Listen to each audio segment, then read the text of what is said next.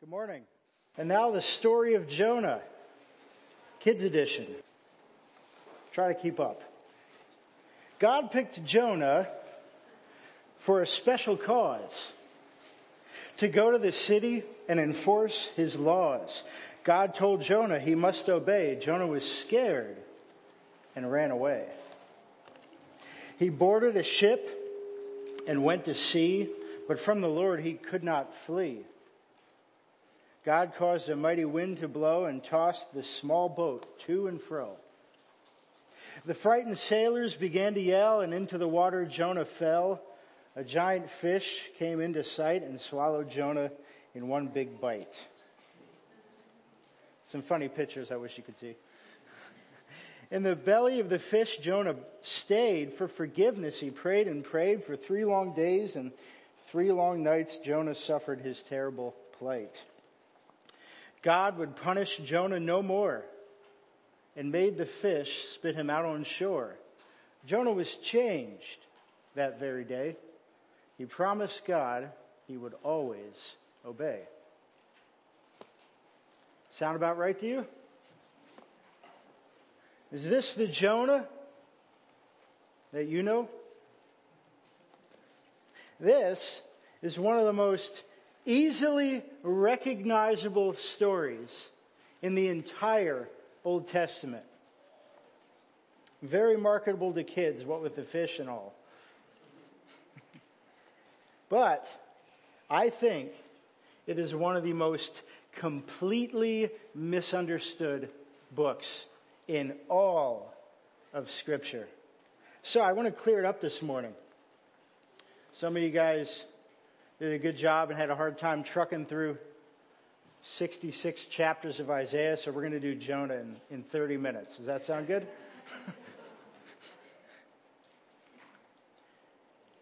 Now, a lot of the facts, like the general facts in here are correct. Kind of slides off at the end, I think. But the part that you need to read to clear up everything that we're going to focus on this morning is the last chapter, Jonah 4, because it absolutely changes everything. Because when we actually read the whole story, we discover that while Nineveh, this city, has repented, we actually find out that Jonah doesn't seem to have repented at all. In fact, he's angry at God's mercy towards Nineveh. And in fact, I think he hates God. And this sends Jonah into a downward spiral. And that lasts all the way up till the end of the book. And that's how it ends. But in the midst of this, which I think is the real point of this story, we find an unbelievably merciful God. Though Jonah is not steadfast, God is.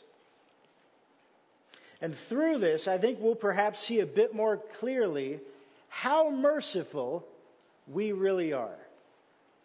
And what we can do if we're not.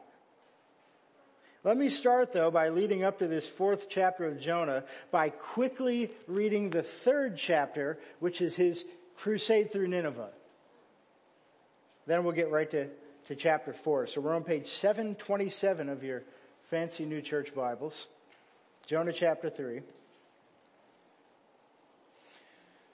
He's just been spat out of the fish. He decides to go. Chapter 3, verse 1. Then the word of the Lord came to Jonah the 2nd time, saying, "Arise, go to Nineveh, that great city, and call out against it the message that I tell you." So Jonah arose and went to Nineveh according to the word of the Lord. Now Nineveh was an exceedingly great city, 3 days' journey in breadth. Jonah began to go into the city, going a day's journey, and he called out, "Yet 40 days, and Nineveh shall be overthrown." And the people of Nineveh believed God. They called for a fast and they put on sackcloth from the greatest of them to the least of them. The word reached the king of Nineveh, and he arose from his throne, removed his robe, covered himself with sackcloth, and sat in ashes. And he issued a proclamation and published through Nineveh, by the decree of the king and his nobles, let neither man nor beast, herd nor flock taste anything. Let them not feed or drink water, but let man and beast be covered with sackcloth, and let them call out mightily to God. Let everyone turn from his evil way and from the violence that is in his hands. Who knows? God may turn and relent and turn from his fierce anger so that we may not perish. When God saw what they did, how they turned from their evil way, God relented of the disaster that he had said he would do to them, and he did not do it. So I'm not going to comment on this chapter much at all for now. I just want to underline before we get going how repentant Nineveh is. I mean, the cattle repent. The people and their king do a total about face, and they didn't even have much to go on other than Jonah's 8-word doomsday sermon. That's their proof. And they believed. And God spares them. If any of you have ever done street preaching or any sort of evangelism, this is kind of the result you want. It would seem like quite a happy ending. But, with that in mind, let us now read chapter 4 and see our redeemed hero, Jonah. This is your first point. A lack of mercy reveals our hatred of God. Let me read the first 4 verses of chapter 4. But it displeased Jonah exceedingly, and he was angry. And he prayed to the Lord and said, O Lord, is not this what I said when I was yet in my country? That is why I made haste to flee in Tarshish, for I knew that you are a gracious God and merciful, slow to anger and abounding in steadfast love and relenting from disaster. Therefore now, O Lord, please take my life from me, for it is better for me to die than to live. And the Lord said, do you do well to be angry? The first thing we learn about Jonah here in chapter 4 is that Jonah hates Nineveh. And second, we learn that Jonah hates God. Let's look at verse 1. Look at the word it. In it displeased Jonah. The end of chapter 3, God's relenting in the destruction of Nineveh has displeased Jonah. Made him angry. In fact, earlier translations actually use the phrase, Jonah saw it as evil. God's mercy. And what really unravels the redemption story for Jonah is when you think about the earlier facts that we even got in here.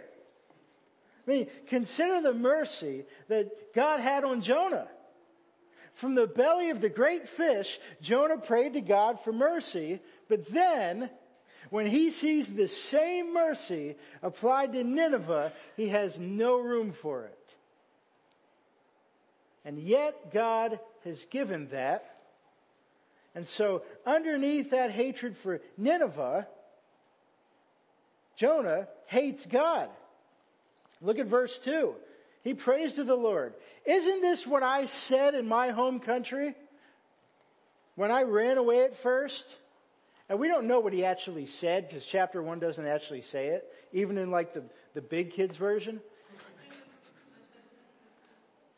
But he does reveal his heart as he follows that phrase. He says, this is why I ran.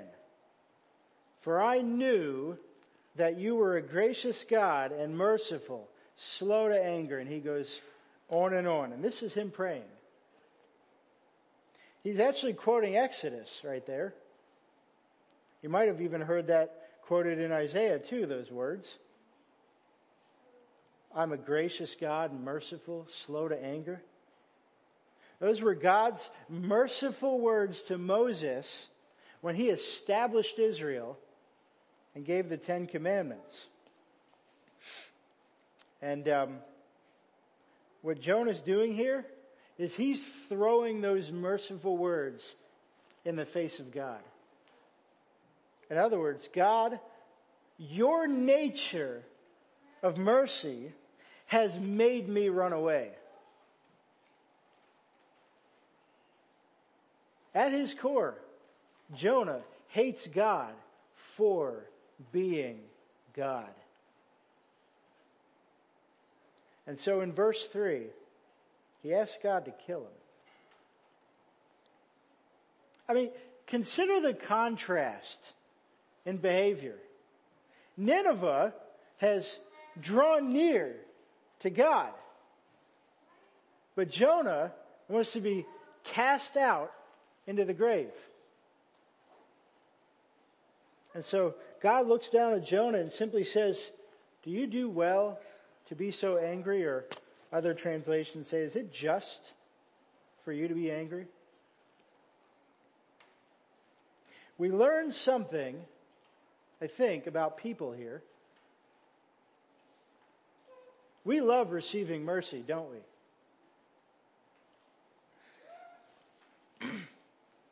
But what we wish for our enemies shows us what we really think about God.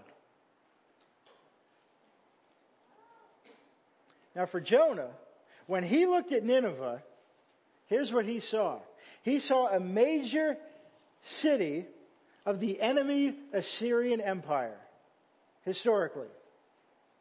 Assyria was just a thorn in Israel's side for a very long time. And at this point in history, because Assyria was stretched out trying to take out enemy after enemy, they were weakened, vulnerable.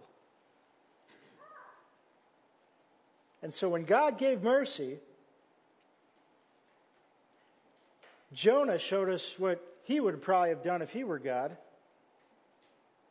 He would have put his foot right on Nineveh's throat. How about us? Say God saves your worst enemy. Think of the person who has caused you the most pain in your life. What if God were to save that person? How would you feel? Would you even want them sitting at the table of the Lord? Or would you want them to suffer?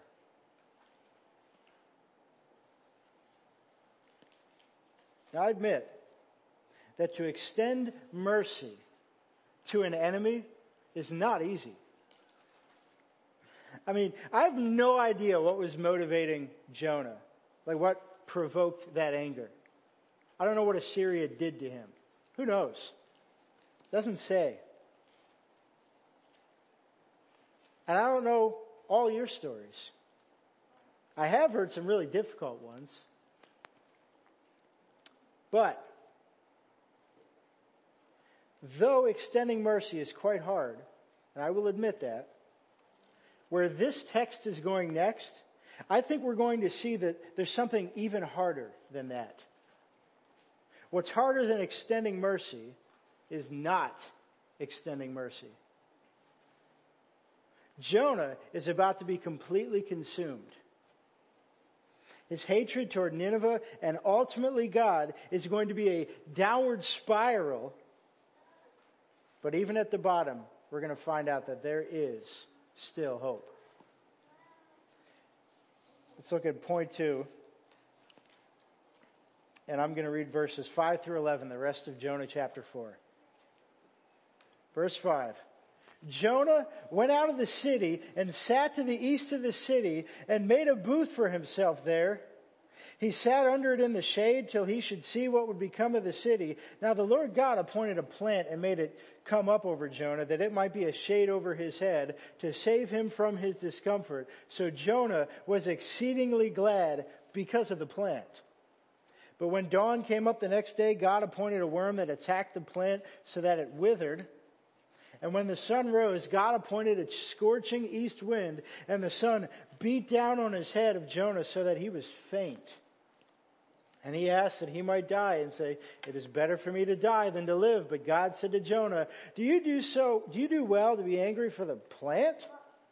And he said, "Yes, I do well to be angry enough to die."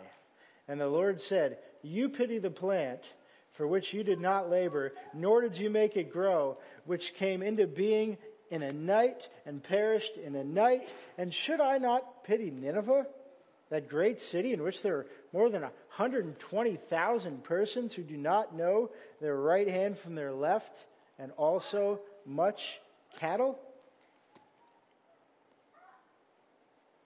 So the last thing we learn from the book of Jonah is that in his hatred, Jonah withers, but God's mercy flourishes. Jonah withers, but God's mercy flourishes. Let's look at verse 5. First, Jonah just sets up a booth, like down at Arts Fest, and he just watches Nineveh. He's not selling anything. He's just sitting there, outside of the city, looking at the city. And I think it's obvious that what he's watching for is he's hoping maybe God will change his mind and send that fire and brimstone after all. He's just sitting there, angry. And God actually appoints a plant to allow him to keep doing that.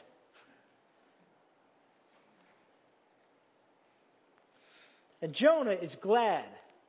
Again, not at the mercy, towards his comfortable seating.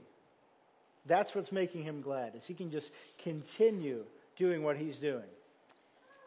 And he sits for a whole day. Then God appoints a worm to destroy the plant and sends heat until all of his shade is gone and Jonah is quite literally withering.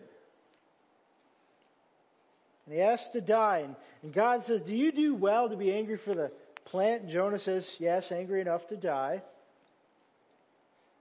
What's going on here, because this is just a weird way to end a book, which is probably why it's not in the kids' one, is that Jonah has withered so much in his hatred, both physically and I would say spiritually, that he has now put more value in the life of a plant than in the lives of the Ninevites. God, you killed my plant. Oh, those 120,000 people over there, whatever. They've made their choice. Jonah's at the bottom here. But even in the midst of Jonah's withering, God's mercy flourishes. Look at his response in verse 10. You pity the plant, and you didn't even make it. Shouldn't I pity Nineveh, the great city with 120,000 people? In other words, God made plants and God made Nineveh. So he has the right, and he alone, to have mercy on whoever he wants. And God looks at Nineveh, and he's not filled with anger. He sees people who can't see their right hand from their left. They're morally bankrupt. They're not really enemies. They're helpless. They're nothing. So the good news is, while Jonah hates Nineveh and hates God for being God, The good news is that God is still God. God has the final word on mercy. And with that question about Nineveh, the book of Jonah ends. That's it.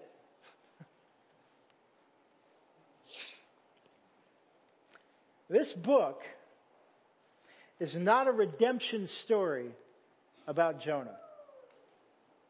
The book of Jonah, I think, is more like a mirror.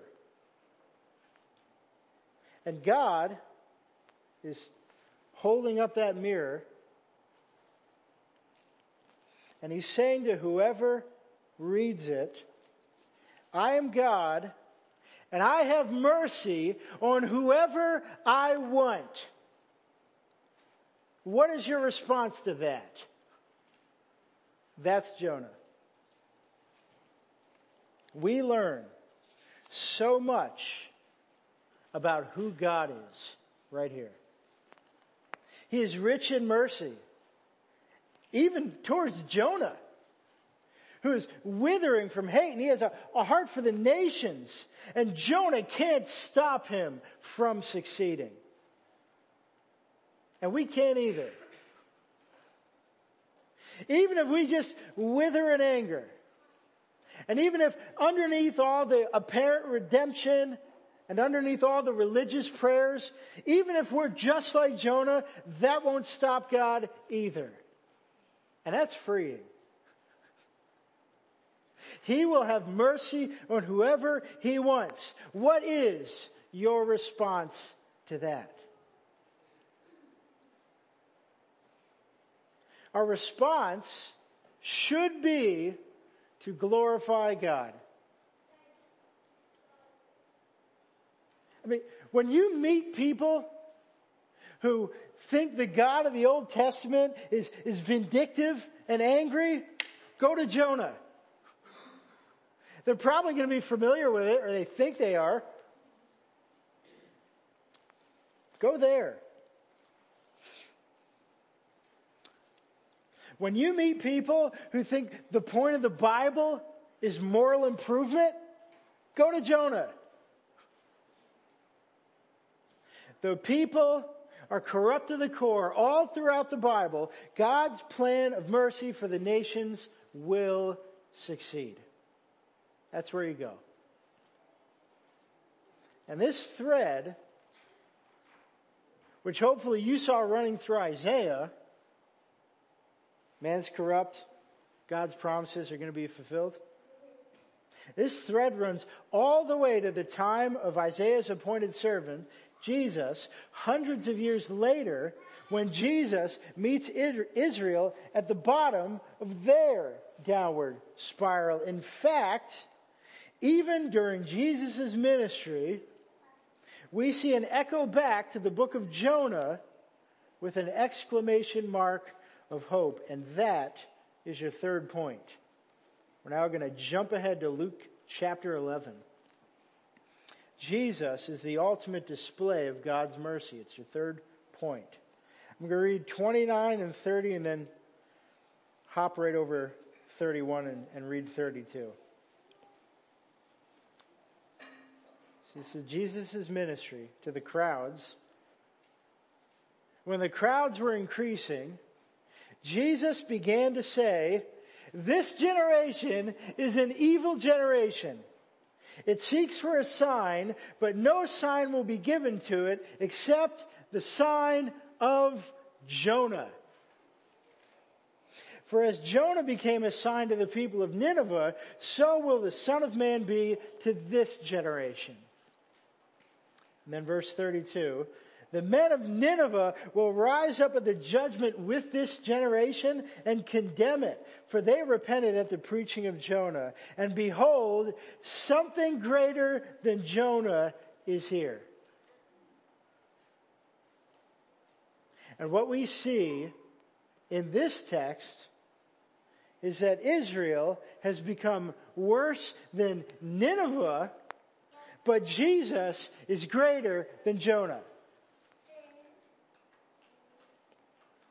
Now the context for this interaction which we just read is that many in Israel who hear Jesus talking, they don't believe him.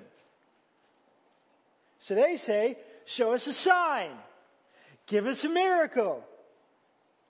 But contrast that with verse 32. Because Jesus goes back to the story we just read. Nineveh, they didn't get a sign and they didn't need one. Jonah had no sign for them. Jonah had 8 angry words. And the people believed.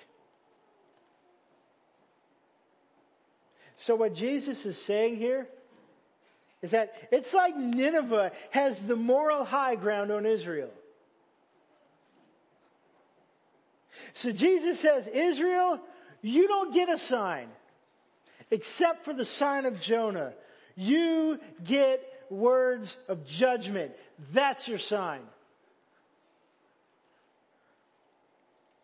Israel has become worse than Nineveh.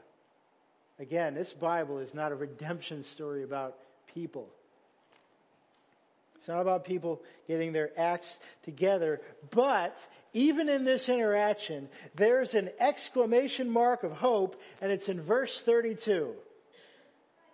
Behold, something greater than Jonah is here. In other words, Jesus is no Jonah. He's not going to be this reluctant prophet. He's not going to camp outside Jerusalem and wait for fire and brimstone. He'll go in. In fact, the only reason he'll leave is because Jerusalem will cast him out. Jesus won't wither wanting his enemies to die. He's going to die for them. Jesus is the ultimate display of God's mercy. And if you squint real hard, you can see him in Jonah. Friends, for many of you, Jonah has gone down a few pegs this morning. Maybe you've gone down a few pegs in your own mind this morning. So what do we do with this? How do we apply this? I'm going to give you one application from each point, and then I'm going to give you 2 general applications. So you get 5 today. Application number 1. This is right off the first point. If you lack mercy towards an enemy, run to the Lord.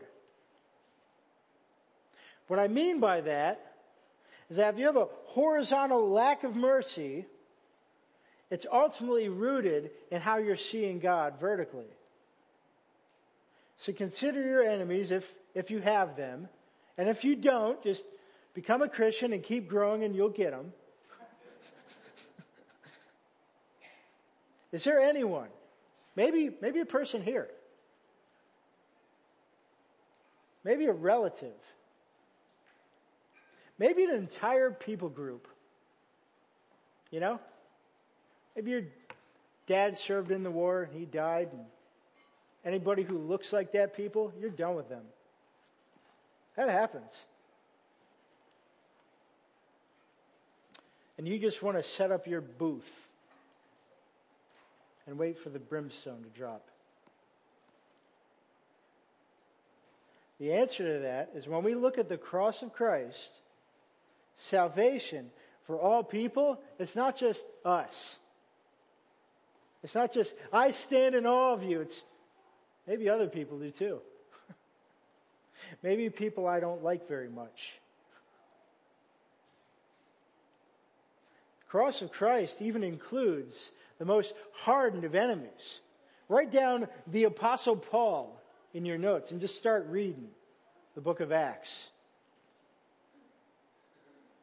Even the hardened of enemies. So when we fail to have mercy on them, what I'm saying is the antidote for us is to remember that we were once enemies of the Lord. What exactly did we do to earn our salvation? That's where we need to go. And then we extend that mercy outward to people. But say you have made a lifetime of not doing that. Application number 2. If you're in a downward spiral, remember, God is steadfast. And that's good news and bad news. Because maybe that downward spiral has gotten so bad for you that you hate people and you love plants. I mean that. Maybe you blow off your neighbors or the people in your dorm and your life revolves around the garden in your backyard. That's your life now. I'm done with people. And you realize one day maybe that you have more compassion for the life of your rose bushes than the neighbors across the street who are one fight away from getting divorced. Who cares? They've made their choice. Okay, maybe you're not into gardening. Maybe your life revolves around a television show or a sports team or a video game. And one day you realize you actually have more compassion for the people on screen than the actual people around you. Okay, some of you can relate to that one. You know, look down the hall of your dorm, they get drunk, who cares? They've made their choice. I'm not knocking again.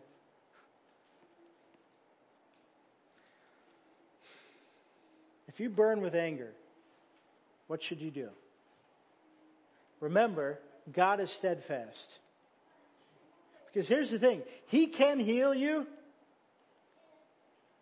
but you won't stop His mercy, even if you have. The crazy thing is that you might need to be sobered up to the reality that the person you hate might actually be closer to God than you are. And if that's you, the good news is your story does not have to end like Jonah's. Here's how you can make a habit of living in mercy. Application number 3, follow Jesus in mercy. I simply say this about Jesus, because we only touched on His ministry this morning. He did way more than not hate His enemies. He died for them. And it wasn't simply on the cross. His whole life was painful service for His enemies. Elsewhere in Luke, Jesus said this in chapter 6. Just write down Luke chapter 6. If you love those who love you, what benefit is that to you? For even sinners love those who love them. And if you do good to those who do good to you, what benefit is that to you? Even sinners do the same, but love your enemies. And do good and lend, expecting nothing in return. And your reward will be great, and you will be sons of the Most High, for He is kind to the ungrateful and the evil. Be merciful, even as your Father is merciful. And the point here is loving your enemies is hard. But Jesus showed us how to do it. He went first, and we were the enemies. I'm going to close with 2 general applications. They're short, and as we sum up Jonah. First, parents, screen your kids' stories. Actually found this in the back. Oops. It's cool. Because really, like, especially if you're a new parent, you're about to get like so many kids' books, and they're going to be from like well-meaning relatives, and some of them are going to really miss the point. But you can help. And you know what's cool? Even if a bad one sneaks by, Or you just kind of realize, I've been reading this wrong. You can just pause right there, kid on your lap, make a correction. I did this. I do this. I do running commentary in my kids' books all the time. It takes a lot longer. They like it. Or, you can even tell them, I taught you the wrong thing. Can we fix that? You can do that. It is such an honor to teach children, by the way. On that note, I actually want to pause and I want to praise our Sunday school team. If you work with kids here, would you stand up? Good. If there's a kid on your lap, just raise your hand. Would you thank these people?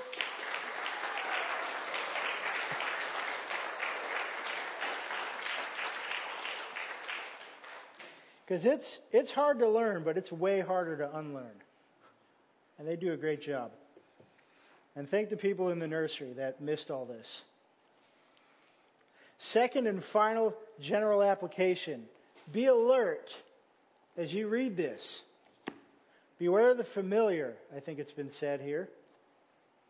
I say that to encourage you to go home and read Jonah again. There are so many nuances in the thing that when you read it with fresh eyes, it's amazing.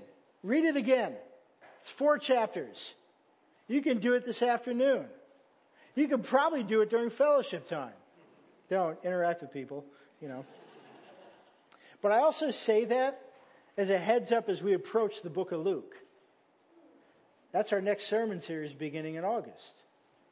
Because there is so much in there that you are familiar with. And you're going to start to check your watch. I know this one. You actually might find out that there are some stories that don't mean at all what you think. But with the Lord's mercy on our preaching team, that will actually be very good news.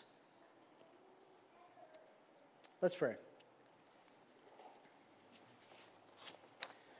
God, your word is so simple, and yet we project into it so much of what we want, or we regurgitate some of the perhaps bad sermons that we heard growing up. Lord, it is so easy to actually miss that, to miss what you're actually saying. But Lord, the good news is that the thread throughout your Bible is so clear. Man is fallen.